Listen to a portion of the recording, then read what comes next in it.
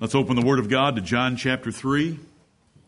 We just sang that the wonderful grace of Jesus reaches the most defiled, and by its transforming power makes us God's dear child. That is the grace of regeneration taught in John chapter 3 by Jesus our Lord to Nicodemus, a ruler of the Jews. I read to you John chapter 3, verses 1 through 5. We'll read down through verse 8. There was a man of the Pharisees named Nicodemus, a ruler of the Jews. The same came to Jesus by night and said unto him, Rabbi, we know that thou art a teacher come from God. For no man can do these miracles that thou doest, except God be with him.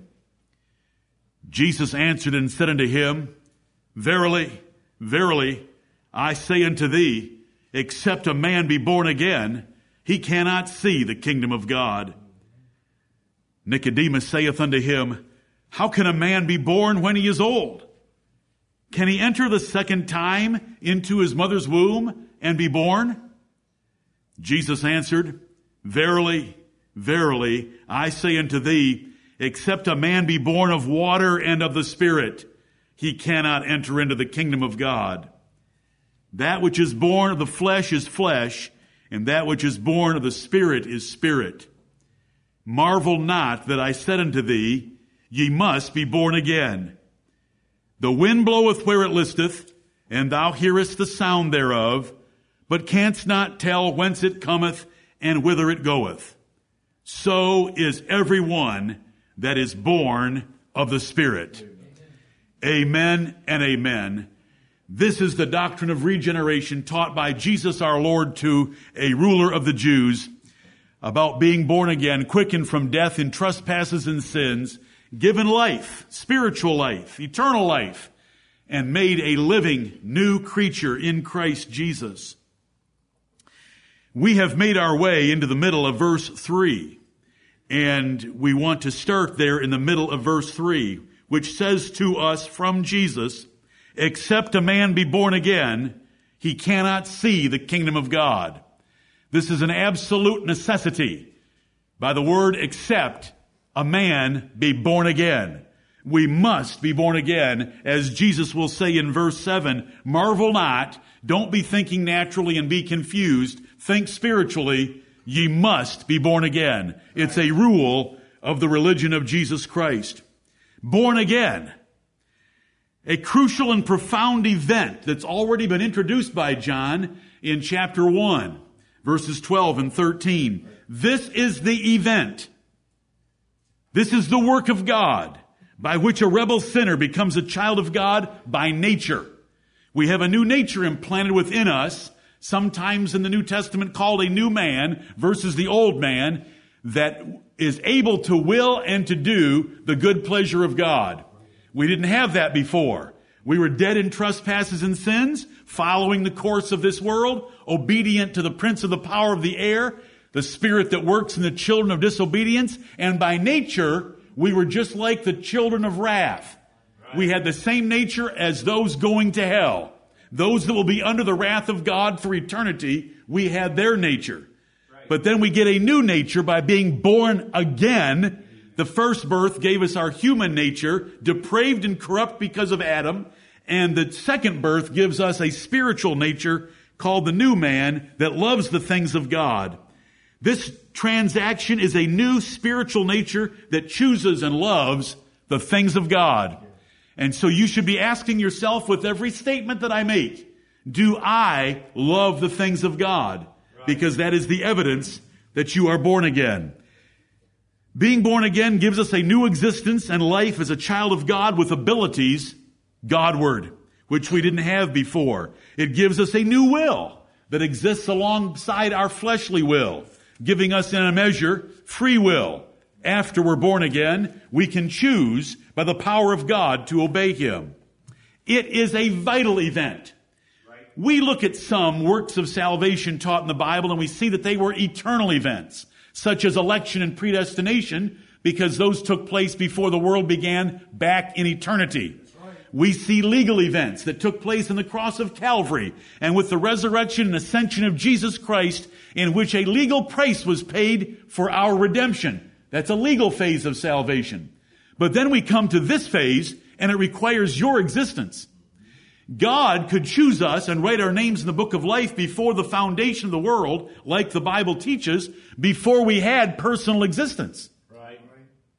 Jesus died on the cross for us before we had personal existence, because he died 2,000 years ago.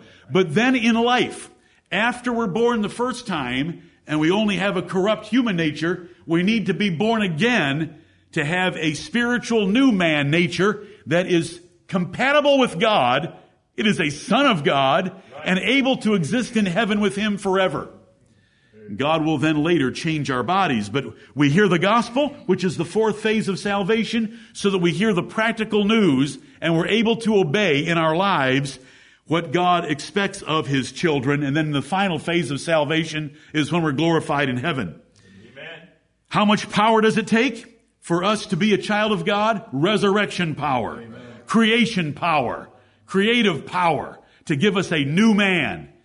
It's being born again. And so forth and so on. And we've been over that the last couple of Sundays. When we look at these words, except a man be born again, and we focus on the words born again, there's a lot of confusion about that transaction, that event, that the nature of that particular change in us.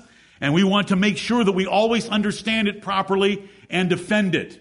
This is one of the points in the Word of God that distinguishes us from other churches, because we believe that this transaction, this work, this event in our lives is by the independent, sovereign, omnipotent power and choice of God without the cooperation or assistance of man. And that separates us from others who think that they are involved in the process of getting a person born again. We deny that we deny that to believe what the Bible teaches, that God must regenerate a man first before we can influence him at all in any direction toward God. Right.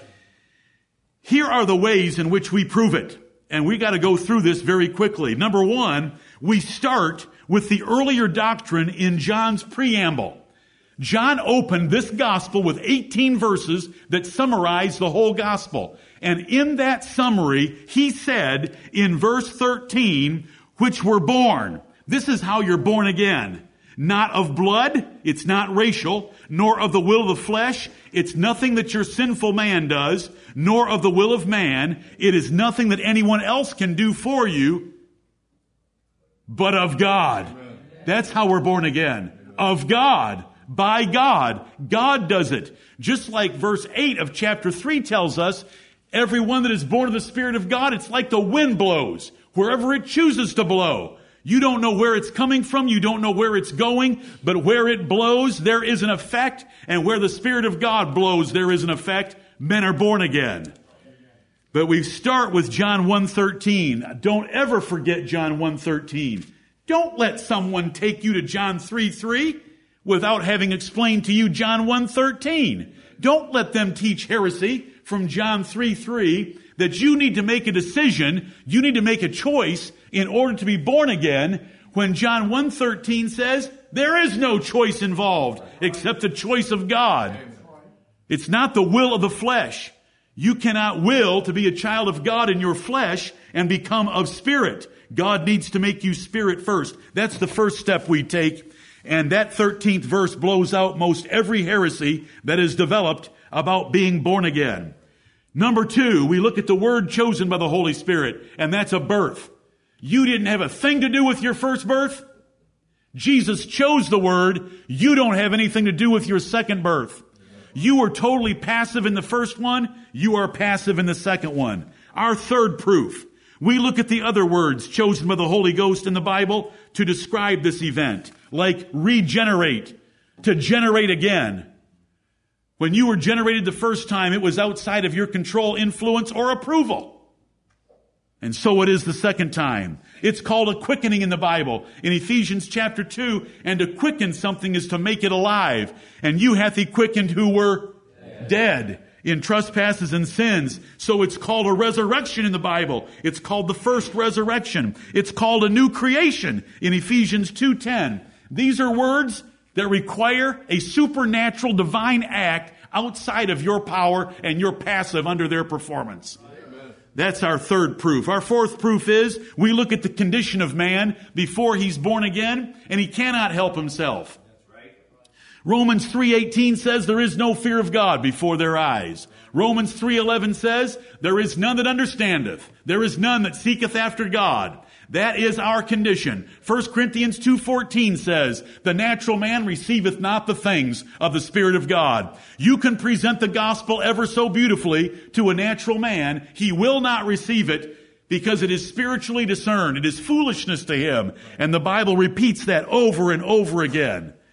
Why do ye not understand my speech? Jesus said to the Jews, why do ye not understand my speech? Even because ye cannot hear my words. They could hear them audibly, naturally, humanly, but they couldn't hear them with spiritual discernment or perception. So the Bible tells us in a fourth category of proof that being born again is entirely a part of human cooperation. It describes man's condition prior to being born again as unable to cooperate with God in numerous places and ways. Number 5, the Bible denies man's involvement by his will or his works. The Bible says, I will have mercy on whom I will have mercy. Then it says in the next verse, Romans 9:16, so then it is not of him that willeth, nor of him that runneth, but of God that showeth mercy. And so our fifth category is the Bible denies man's will. Number 6, the plain statements of Scripture about the source or agent of being born again are always God. Number 7, regeneration is always part of the full operation of salvation that began with election and ends with glorification. And so if you don't believe in election and predestination, you're not even starting with the right foundation for the correct doctrine of regeneration. Number 8, we progress to the resulting ability obtained by the gift of a new spiritual man. It's only then that he can obey. It's only then that he can understand. It's only then that he can choose to do the good pleasure of God. Number 9, we progress to sample texts abused by some about being born again, and we find out that those verses do not teach that we are born again in any other way than what we're advocating and teaching right now. For instance, and this is such a simple one. For the word of God is quick and powerful and sharper than any two-edged sword, piercing even to the dividing asunder of soul and spirit and of the joints and marrow, and is a discerner of the thoughts and intents of the heart. 99% of pastors and Christians, when they quote Hebrews 4:12, they then want to raise this thing because they think that that verse is talking about this thing. Hebrews 4:12, for the word of God is quick and powerful. Hebrews 4:12 is talking about the living word, the Lord Jesus Christ, not the written word. Right. You've got to be born again by the living word before the written word will even land upon your senses to discern it and to believe it. It goes on to say in Hebrews 4:13, neither is there any creature that is not manifest in his sight, but all things are naked and open unto the eyes of him with whom we have to do. Hebrews 4:12 is the Lord Jesus Christ. Number 10, we progress to examples of those born again by various proofs in the Bible without any means. Cornelius was born again before Peter ever got to him. There's a whole chapter in the Bible about an Italian and how he was born again by the power of God and how he was converted by Peter. Peter only converted him by an educational process of explaining the truth to him on what he should do to please God. But he was already born again because the Bible tells us in the first 2 verses of Acts 10 that he feared God with all his house. He prayed to God always, and he gave alms to the people, and those prayers and those alms came up to God, which means that they were righteous acts. Right. And more could be said about Cornelius, but we move on. Number 11, the category of proof. The purpose of the gospel was never intended to give life, but to bring life to light. Right. Didn't we read that already? But if our gospel be hid, it is hid to them that are lost. Then who is the gospel not hid to? those that are saved. Amen. And that is what the rest of the New Testament teaches. For the preaching of the cross is to them that perish foolishness, but unto us which are saved, it is the power of God. We perceive in it and receive it as a message describing the power of God in saving us. Number 12, the ordinances of the New Testament were never given to assist with regeneration. And those two ordinances in this particular context are baptism and the Lord's Supper. They were never given to regenerate men. They were given for regenerated men to use symbolic acts to remember what God has done for them. Right. Number 13, everything is to God's glory. And if we get involved in the regenerative process, then it steals glory from God, but there is going to be no glory given to anyone else in heaven, but to the Lord God himself and him alone. Number 14, all notions that Jesus intended for Nicodemus to initiate himself are misinterpreting and misreading this passage. When Jesus said in verse 3, right here in front of us, except a man be born again, he cannot see the kingdom of God, he is not telling Nicodemus to do something to get born again. He is just stating a fact of his religion. There is no discernment or perception of what's going on in the world right now without a man being born again. Number 15, are we to help others get born again? Is it our evangelistic duty to regenerate others? Not a chance. We cannot help. So that even the question lacks spiritual intelligence and spiritual integrity. 16, decisional regeneration plus once saved, always saved has led to terrible heresies. As soon as you tell a person that all you have to do is, sinner, repeat this prayer after me, and they repeat this little Mickey Mouse prayer that is not found anywhere in the Bible, and then you tell them you're saved. And no matter how you live, you're saved. No matter what you do the rest of your life, you're saved, and heaven is assured for you. That's a terrible heresy. Right. And it's led to the corruption in churches by promising people eternal life that they do not have. Number 17, we divide and separate regeneration from conversion as two very different things. God regenerates, and we are supposed to work at converting men. Regeneration is the giving of life. Conversion is the educational process of changing and growing in your life. We're involved in the latter. Only God's involved in the former. Amen. We love how the book of James closes itself out of the last two verses of James chapter 5. Yep. My brethren, if any of you do err from the truth, and one convert him, let him know that he which converteth the sinner from the error of his way shall save a soul from death and shall hide a multitude of sins. And the book is over. The epistle is ended with those two verses, using the word convert twice. And what does the word convert in its context mean? To bring a person back from error to the truth. Amen. And that is what we do. That is why we preach. We don't preach to get men regenerated. God must regenerate men. But then we look and seek for those regenerated men to show them the truth of the glorious gospel of Jesus Christ so that they can believe it and embrace it for the assurance of their souls and for the direction of their lives. Right. And many more other things could be said. The most important thing we want to do is prove that we're born again. By believing on the Lord Jesus Christ, that's the evidence of being born again, of loving the brethren, especially the least of his brethren. That's the evidence of eternal life. Of doing righteousness. That's the character of God. Of not sinning habitually. For the regenerate seed will not do so if you're born again. Of choosing and doing God's pleasure, as the Bible defines it. That's the evidence of being born again. We want to prove that we're born again. We want to act like the children of God. We want to live like we're the sons of God in this world. Except a man be born again, he cannot see.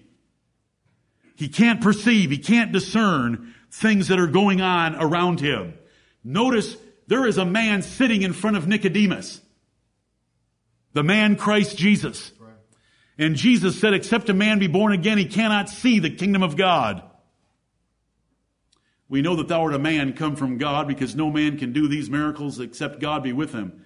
There was more than just a man come from God sitting in front of Nicodemus.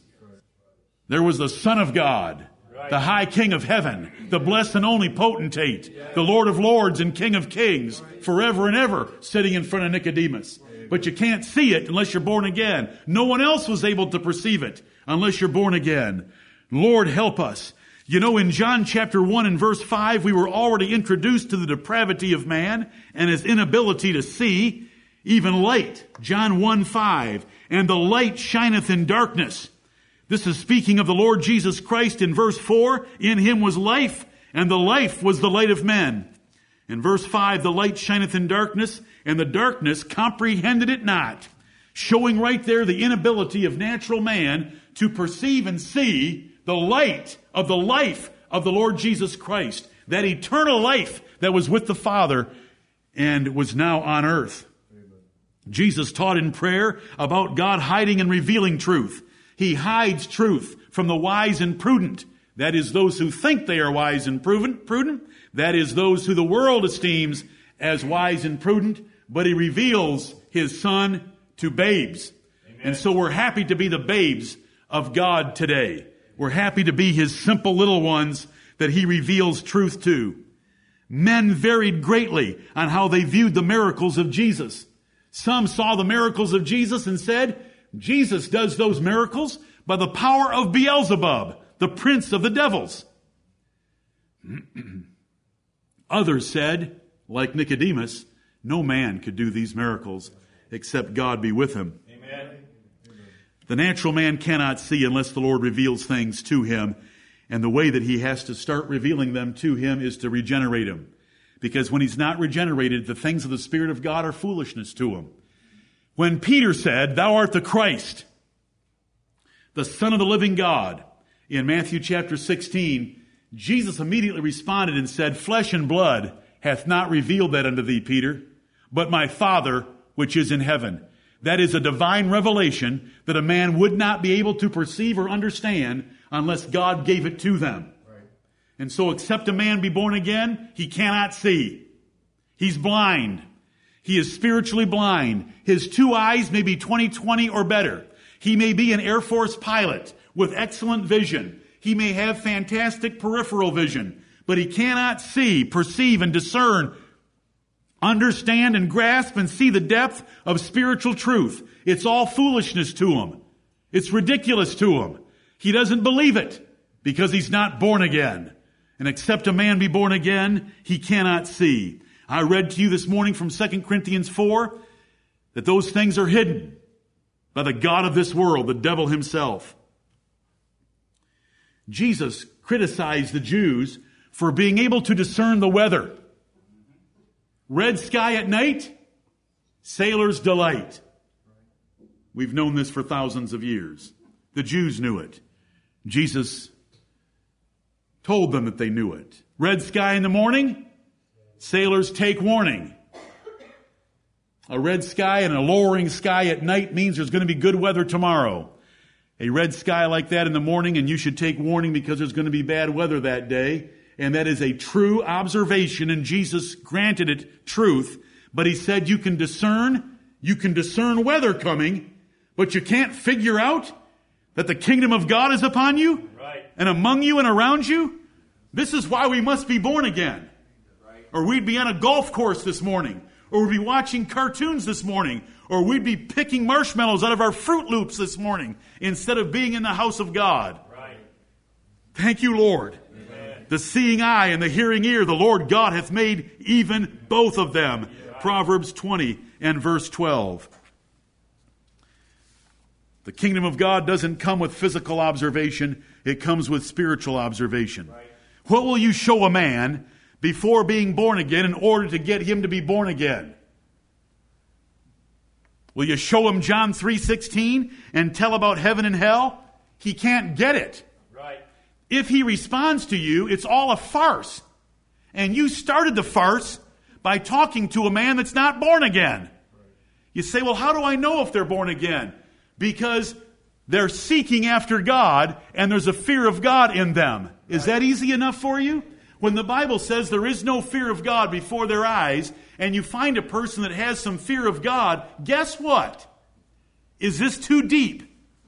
If there is no fear of God before the eyes of a man not born again, and you find a man that does have some fear of God and is seeking after God, what does that tell you? He's born again. Amen. We're interested. Oh yeah. Would you like to have lunch today at the office because you found someone that you can talk to? When Paul, the greatest evangelist the world has ever seen, Billy Graham is not an evangelist. He's a heretic. I'm sorry. There isn't a single name in the book of life because of Billy Graham. There isn't a single name in the book of life because of the Apostle Paul. Every name in the book of life is because of the Lord Jesus Christ by the will and choice of God, according to the good pleasure of His own will. The Apostle Paul, the greatest evangelist ever, when he went into any city, we're told in Acts chapter 17 what his manner of evangelism was. We are told his methods. He says so by Luke's words in Acts 17. When he would go into a city, would he go to the jails? No. Would he go to the brothels or houses of prostitution? No. Would he go to a football stadium and hold up a placard in the end zone? No. Would he go to the shopping malls? No. Would he hand out tracts at the gas station, at QT? No. What did he do?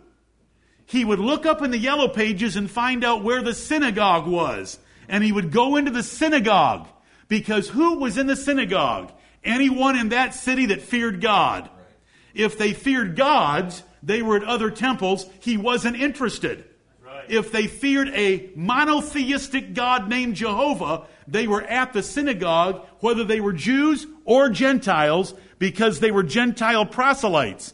That is what the Bible teaches. That was his method. He would go to the synagogue. If he was in a place where there wasn't a synagogue, he would ask, what do people do that fear the God of the Jews? And they would say, they go out beside a riverside where prayer is wont to be made. And so he would go out to the riverside where prayer was wont to be made in Acts chapter 16 in the capital of Macedonia, named after Philip, the father of Alexander, Philippi. So he goes to a riverside, and there are women that are gathered there, and he preaches Jesus Christ to them, and they believed. Right. Because God opened the heart of Lydia that she would believe. Oh, this is not hard. Except a man be born again, he cannot see the kingdom of God. Let's work on this last little phrase of verse 3 for a few minutes. Except a man be born again, he cannot see the kingdom of God. Do you know who was sitting in front of Nicodemus? The king of the kingdom. The king of the kingdom was sitting in front of Nicodemus. A kingdom is the domain of a king. His royal monarchy reign over things. Nicodemus did not ask Jesus about going to heaven. So we don't assume that we're talking about heaven here. There is another kingdom that is much more real in the New Testament Gospels than heaven. It's a kingdom that was already there. It's a kingdom that men were already seeing and pressing into. It's a kingdom that men were already entering into. It's a kingdom that men were taking by force. It's a kingdom that men were taking by violence. It was a kingdom about to be taken away from the Jews and given to the Gentiles. It was the reign of the Son of David over a spiritual kingdom of God's children, angels and everything on earth and in heaven. The family of God plus angels. The church. Only in the general assembly which is above, not a local church. Local churches are only subsets of this great kingdom. More on that in a moment. Let's grasp what had happened in the few days leading up to Nicodemus sitting down with Jesus. A verse that I cannot talk about this subject unless we look at it is Daniel chapter 2, and you may just want to listen to me here. Nebuchadnezzar has seen this great image that showed by different metals in this image 4 kingdoms. This is world history in advance. Daniel 2 is phenomenal. Amen. Nebuchadnezzar had a vision that troubled him greatly. Daniel explained it to him and gave him a brief view of world history to come. Right. There was a head of gold That was the Babylonian, Chaldean government that Nebuchadnezzar was the king of. Then after that were the Persians, and so they were made of silver. And that was Cyrus and Darius the Mede. And then there was Alexander the Great, the brass belly. And then there were legs of iron and clay, being the Roman Empire. So it was Babylon, it was Persia, it was Greece, it was Rome. And then this stone, Daniel saw this stone cut out of a mountain without hands. It wasn't cut out by human device. God cut it out, and this stone smashed the image in the feet, and all parts of it flew away, and this little stone grew until it filled the whole earth. And that's the kingdom of the Lord Jesus Christ. Amen. And when did it arrive? It arrived in the days of John and Jesus. Right. Many of us grew up believing a system of prophetic interpretation that the kingdom of God will not come until after Jesus comes the second time. The kingdom came at the first coming of Jesus Christ. Right. And we're going to show that to you with a sufficient proof, I hope. And if it's not good enough, then tap these 7 pages that are single-spaced that'll be on the website. But let's consider it for a few minutes about the kingdom that you cannot see unless you're born again. Now, I want to tell you, when we start talking about the kingdom of God and reading some of these verses, you ought to get goosebumps on the back of your neck.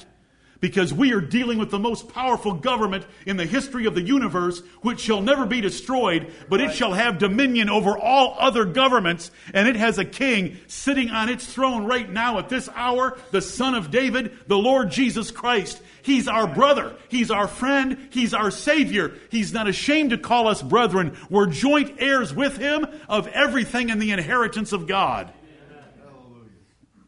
In Daniel chapter 2, Daniel explained to Nebuchadnezzar what those 4 different metals meant about the 4 empires that would be in the world before the coming of the 5th empire, the 5th kingdom of the Lord Jesus Christ. And he summarized it this way in Daniel 2:44. And in the days of these kings, do you know that the Roman Empire ceased to exist in 476 AD? In the days of these kings, the combined empires of Babylon, Persia, Greece, and Rome, in the days of these kings, shall the God of heaven set up a kingdom, which shall never be destroyed. And the kingdom shall not be left to other people, but it shall break in pieces and consume all these kingdoms, and it shall stand forever. I love that verse. Daniel 2:44. Okay, Zach, I'm finally heated up. Hallelujah! Amen. Daniel 2:44. In the days of these kings shall the God of heaven set up a kingdom. If the God of heaven sets up a kingdom, what is it called? The kingdom of God and the kingdom of heaven. That is a deep thought. When the God of heaven sets up a kingdom, no wonder in the New Testament Gospels we refer to it as described as the kingdom of God and the kingdom of heaven. The dispensationalists, Schofieldites, and others come along and tell us that the kingdom of heaven is different from the kingdom of God, but we'll prove that wrong in a few minutes, Lord willing. Back to John chapter 3. If you're not born again, you can't see this kingdom. Right. Nicodemus didn't ask about heaven. Nicodemus had made an observation that no man can do these miracles except God be with him. Do you know what Jesus said about someone recognizing that?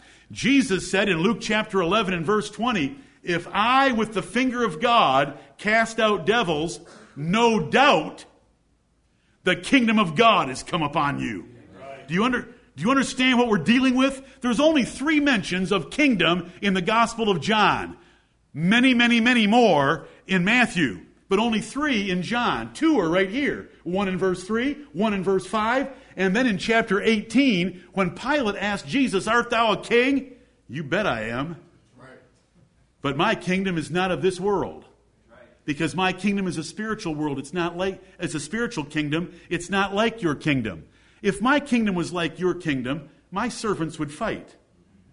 But my kingdom isn't like your kingdom because it's not from hence. It's not an earthly, physical, civil kingdom like yours, so we're not fighting and we're no threat to Caesar. But yes, I am a king. Was he convincing at all in his defense? I believe that Pilate wrote in 3 languages to put on the cross, even though the Jews told him, don't you write that. You should write, he said he was the king of the Jews. Pilate said, what I have written, I have written.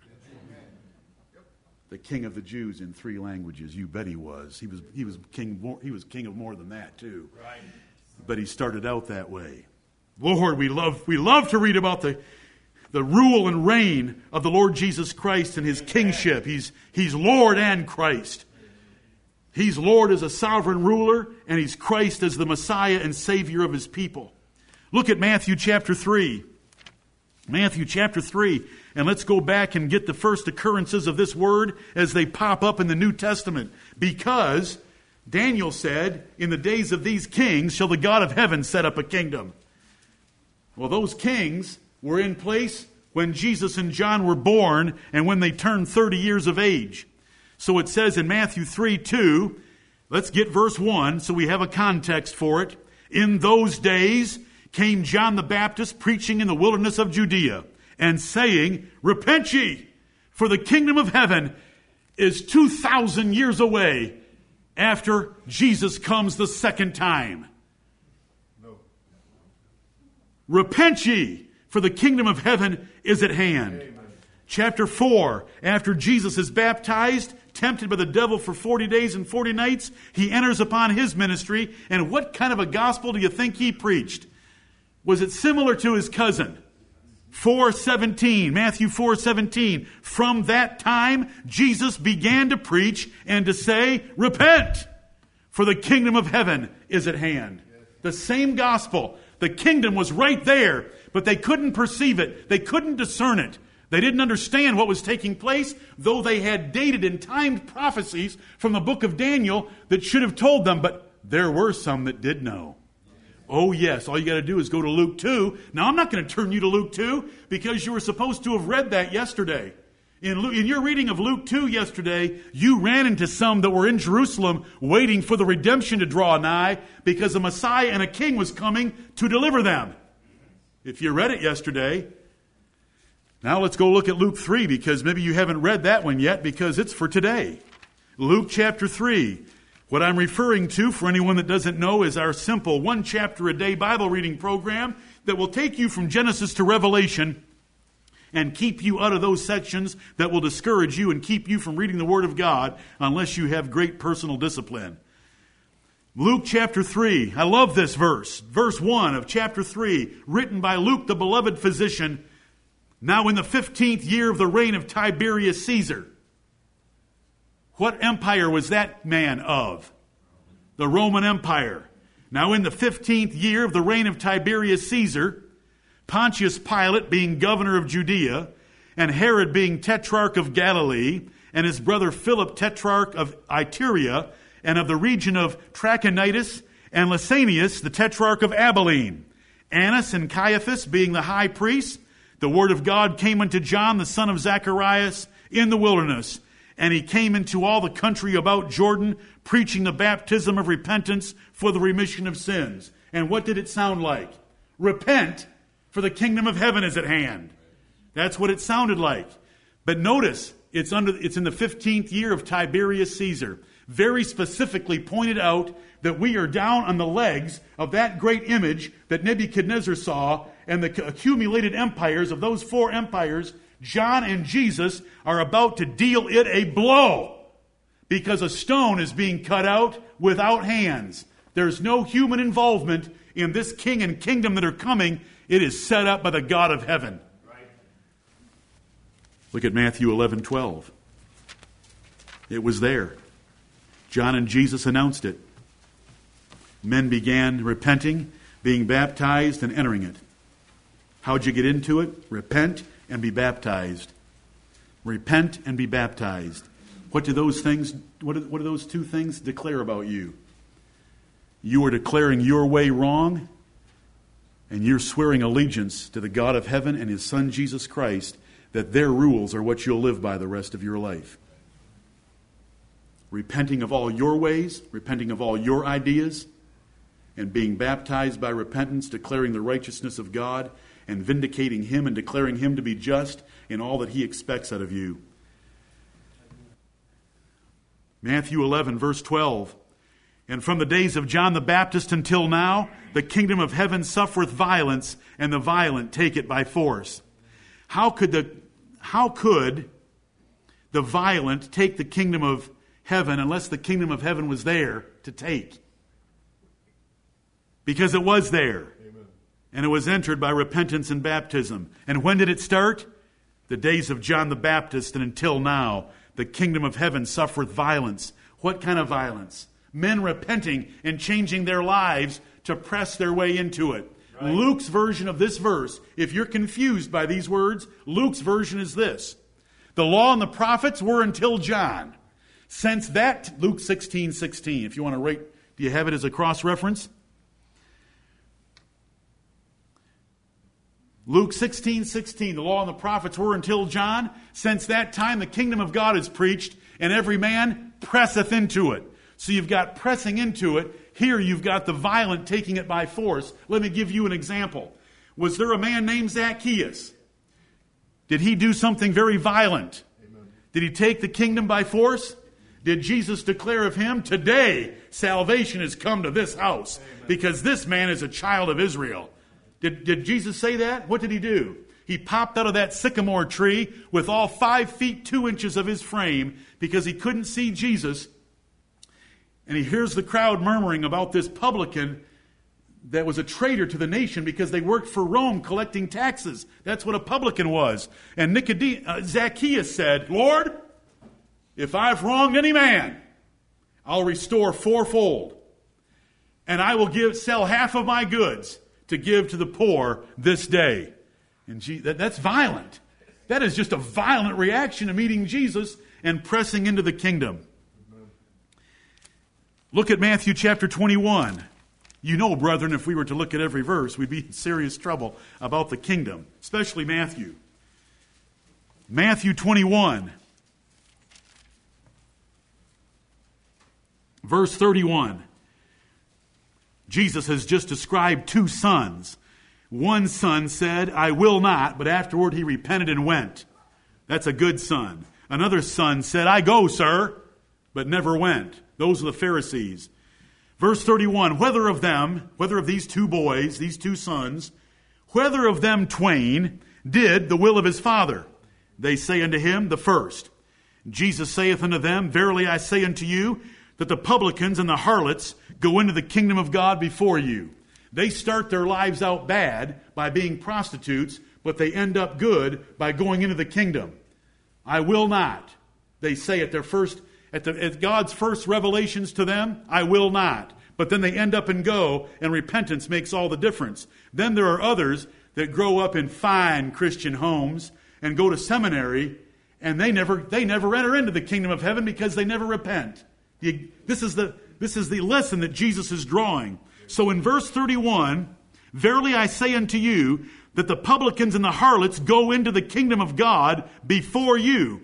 For John came unto you in the way of righteousness, and ye believed him not. But the publicans and the harlots believed him, and ye, when ye had seen it, repented not afterward, that ye might believe him. John's ministry was such a divisive thing in the nation of Israel. The publicans and the harlots believed him, they repented, and they entered the kingdom. The Pharisees and the Sadducees and the others would not humble themselves like the publicans and the harlots, and they rejected the counsel of God against themselves. Look at Luke chapter 7, verses 28 and 29 for me to back up those last words I just used. The publicans and the harlots went right on into the kingdom. Lord, thank you for showing us so much. Amen. Thank you for regenerating us. That we see your kingdom, we see your king, and we want to submit to its rules. Luke chapter 7, verse 28. And I say unto you, Jesus speaking, among those that are born of women, there is not a greater prophet than John the Baptist. But he that is least in the kingdom of God is greater than he. And all the people that heard him and the publicans justified God, being baptized with the baptism of John. But the Pharisees and lawyers rejected the counsel of God against themselves, being not baptized of him. This is submitting and giving allegiance to the Lord Jesus Christ and to God. By baptism and repentance, not in that order, you declare God just, that he's righteous, and everything he says that condemns your life is right, and that you're wrong, and that you will now live by his sovereign rules, his rules of government, his kingdom rules over your life. And this verse goes with Matthew 21, 31, and 32. This is how they entered the kingdom, is to repent, justify God, and declare him righteous, and into the kingdom they went. Look at Luke 11:52. There's so many verses we could look at. It's a very difficult subject to preach without taking weeks. Luke 11 and verse 52. Watch this verse. Woe unto you lawyers! Exclamation point. Woe unto you lawyers! These were lawyers in the Word of God, arguing and debating about, nitpicking about words, rather than submitting to the righteousness of God taught there. Woe unto you lawyers, for ye have taken away the key of knowledge. Ye entered not in yourselves, and them that were entering in, ye hindered. False teachers, by corrupting the Word of God, do not go into the kingdom themselves, but they keep others from going into that kingdom by corrupting the Word of God. These are the times of the Lord Jesus Christ. This is what he had to deal with lawyers and Sadducees and Pharisees and Levites and priests and Herodians and others keeping people from the kingdom of God out of obeying and being baptized because they were stealing the key of knowledge that opened the door into the kingdom. We want to fling its doors open and declare the Word of God in truth, and without dishonesty and without deceitfulness, and not handling the Word of God in a corrupt way, making the gospel manifest to every man's conscience, that they'll embrace it and believe it and submit to it and humble themselves and be baptized and come running into the kingdom of heaven.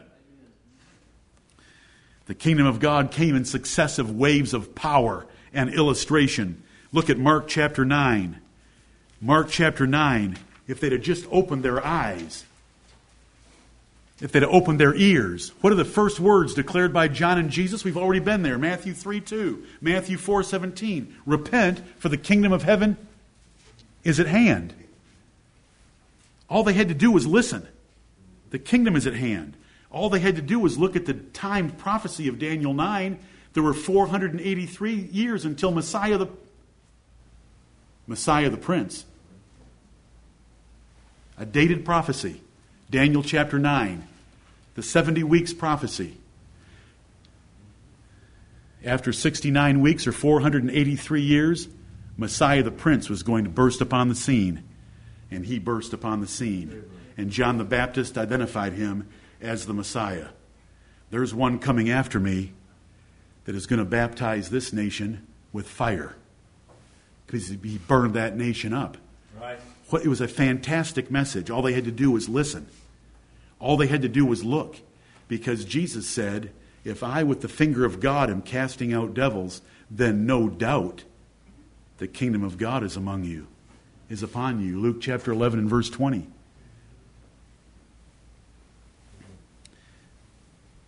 But Mark chapter 9 tells us that it's going to come with greater power. Look what it says here, Mark chapter 9 and verse 1. And he said unto them, Jesus said unto them in Mark 9:1, Verily I say unto you, that there be some of them that stand here, which shall not taste of death, till they have seen the kingdom of God come with power. It was coming in successive waves of greater and greater power and demonstration of its power. To have Jesus performing miracles, to have Jesus baptized in Jordan, and the Holy Ghost descend upon him in the form of a dove, that was power. To be casting out devils by the finger of God, that was power. All those miracles, that was incredible power by the Lord Jesus Christ. But there was more power to be coming. There was resurrection power when he hung on the cross. That's not here. That's not this verse, because nobody died between this verse and Jesus hanging on the cross.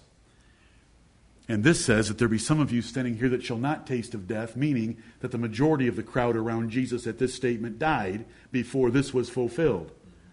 But when Jesus died on the cross, the sun was dark for 3 hours. The veil in the temple was rent from top to bottom. And it took a team of horses to put that thing into place. There were no men that tore that thing in half. Jesus rose from the dead. There was an earthquake. There were rocks torn. Dead saints got up out of their graves when Jesus rose from the dead and came into Jerusalem. Who's there? Noah? Who? Noah. Get lost. Saints came up. Right. Tremendous power. But there's still more power coming. Amen. Look at Mark 9:1. Let me read it again. There be some of them that stand here which shall not taste of death till they have seen the kingdom of God come with power. How long would it take for the majority of a crowd standing around Jesus to be dead and only some of them still alive? About 40 years. What happened about 40 years later? The Lord Jesus Christ came in vengeance upon the nation of Israel and destroyed them. He described it throughout these Gospels. Paul talked about it in 1 Thessalonians chapter 2 as it being about immediately to fall upon them when he wrote in 60 AD. Hebrews talks about it as you see the day approaching in Hebrews 10:25. The kingdom of God came with a greater display of power, showing that Jesus was king. Because remember, when he was on earth, he was in a state of humility, which means that the rulers of the Jews could abuse him like they did. They could blindfold him by the Roman soldiers and smash his face. But 40 years later, when he came in 70 AD, they ate their children. Right. They had said, "Let his blood be upon us and on our children," and it was. And that city was leveled to the ground. That temple was torn down to the ground. They uprooted the foundations of it because the melting gold had run down into the foundation stones. They tore that thing up. And a centurion and of the 12th Legion drew a plow across the top of Mount Moriah where that temple stood and destroyed that place. Jesus said there won't be two stones left attached to each other. And there weren't, because there was a financial incentive for the Romans to tear every stone apart. There was a great tribulation in that city like the world had never seen. Right. But the Christians had fled that city and had gone to the mountains just like Jesus had told them. Right. Praise his glorious name. Amen. He's King of kings and Lord of lords, and he came with power. You know, we can't apply Mark 9:1 to the day of Pentecost because no one died between Mark 9:1 and Pentecost. But between Mark 9:1 and the destruction of Jerusalem, the majority of the crowd would have died because Jesus would have been speaking to adults that were already above the age of 30. At a minimum. This is just an example. What kind of a gospel did Paul preach? Look at Acts chapter 19. Do you think Paul preached the same thing, or did Paul come up with something new? Do you know what the dispensationalists tell us? That Jesus tried to give his kingdom to the Jews, and they didn't want it, so he stuck in the church age for 2,000 years. They make me sick. Amen. And a whole lot worse than that. But mark your calendars. Acts chapter 19, verse 8. I don't want 8:19 yet. Let's go back to 8. And see what Philip preached. What do you think Philip preached? What do you think a deacon did when he was unleashed upon the city of Samaria? Now, you know a little bit about these deacons, don't you? That they were men full of the Holy Ghost. Remember Acts chapter 6? These men were full of the Holy Ghost. I'll tell you what he preached. Verse 12. But when they believed Philip, preaching the things concerning the kingdom of God and the name of Jesus Christ, they were baptized, both men and women. Isn't that wonderful? Amen. There's Philip the deacon, full of the Holy Ghost, preaching the kingdom of God and the name of Jesus Christ, because they go hand in hand, because the king of the kingdom is the Lord Jesus Christ. Do you know what we had to grow up hearing? We had to grow up hearing that there wasn't a king, and that Jesus was this long-haired hermaphrodite that stood and begged at doors, instead of the son of David sitting on his throne at God's right hand, who had come in 70 AD and proven that he was a king by destroying the Jews. And then he destroyed the Romans in 476 AD. And then he dashed the nations in pieces so that a geopolitical map of the world today, or a globe of the world today, shows it's 300 to 400 nations, all these little fragments. There hasn't been an empire since. But there is one right now, and we're part of it. But we weren't taught that. You know what? Do you know how exciting baptism gets when you realize that you take upon you, in these words, an oath of allegiance to the King, that you're going to live for Him for the rest of your life, and that you're thanking God for sending that King to deliver you from death, sin, hell, and the devil. Right. What a wonderful salvation. What a wonderful gospel. But nobody can see it unless they're born again. You can't see it unless you're born again, because if this gospel be hid, it is hid to them that are lost, in whom the God of this world hath blinded the minds of them which believe not. Acts 8:12. But when they believed Philip preaching the things concerning the kingdom of God, what would he preach? God has set up a kingdom, just like Daniel prophesied, and the prophesied son of David is here. He rose from the dead. He's been seen by above 500 brethren at once. He's sitting at the right hand of God. He's coming again to judge this earth. Repent and be baptized and fling yourself into His kingdom. 19:8, and we got to close here for our break. 19:8. 19:8. Did I hear cool? Okay. I agree. Acts 19:8, and he went into the synagogue and spake boldly for the space of 3 months, disputing and persuading the things concerning the kingdom of God. He wasn't talking about some millennial kingdom. He was talking about a kingdom that was right there present, and he was representing as an ambassador the high King of heaven, the Lord Jesus Christ. That's 19:8. Look at 20 and 25. Chapter 20 and verse 25. And now, behold, I know that ye all, speaking to the elders of the church at Ephesus, among whom I have gone preaching the kingdom of God. Acts 20 and verse 25. Look at Acts 28. Paul's in his rented house in Rome. He calls together the leadership of the Jews in the city of Rome, and here's what he has to say to them. Acts 28 and verse 23. And when they had appointed him a day, there came many to him into his lodging, to whom he expounded and testified the kingdom of God, persuading them concerning Jesus, both out of the law of Moses and out of the prophets, from morning till evening. Oh, brethren, can you think of a better place than to have been in that rental house and to have heard Paul from morning till evening persuading them out of the law of Moses and out of the prophets about the kingdom of God and the Lord Jesus Christ? Amen. I cannot think except to serve the Lord Jesus Christ right here and now. Amen. And verse 31, the last verse of the Acts of the Apostles. Let's get 30. And Paul dwelt 2 whole years in his own hired house, and received all that came in unto him, preaching the kingdom of God, and teaching those things which concern the Lord Jesus Christ, with all confidence, no man forbidding him. And amen.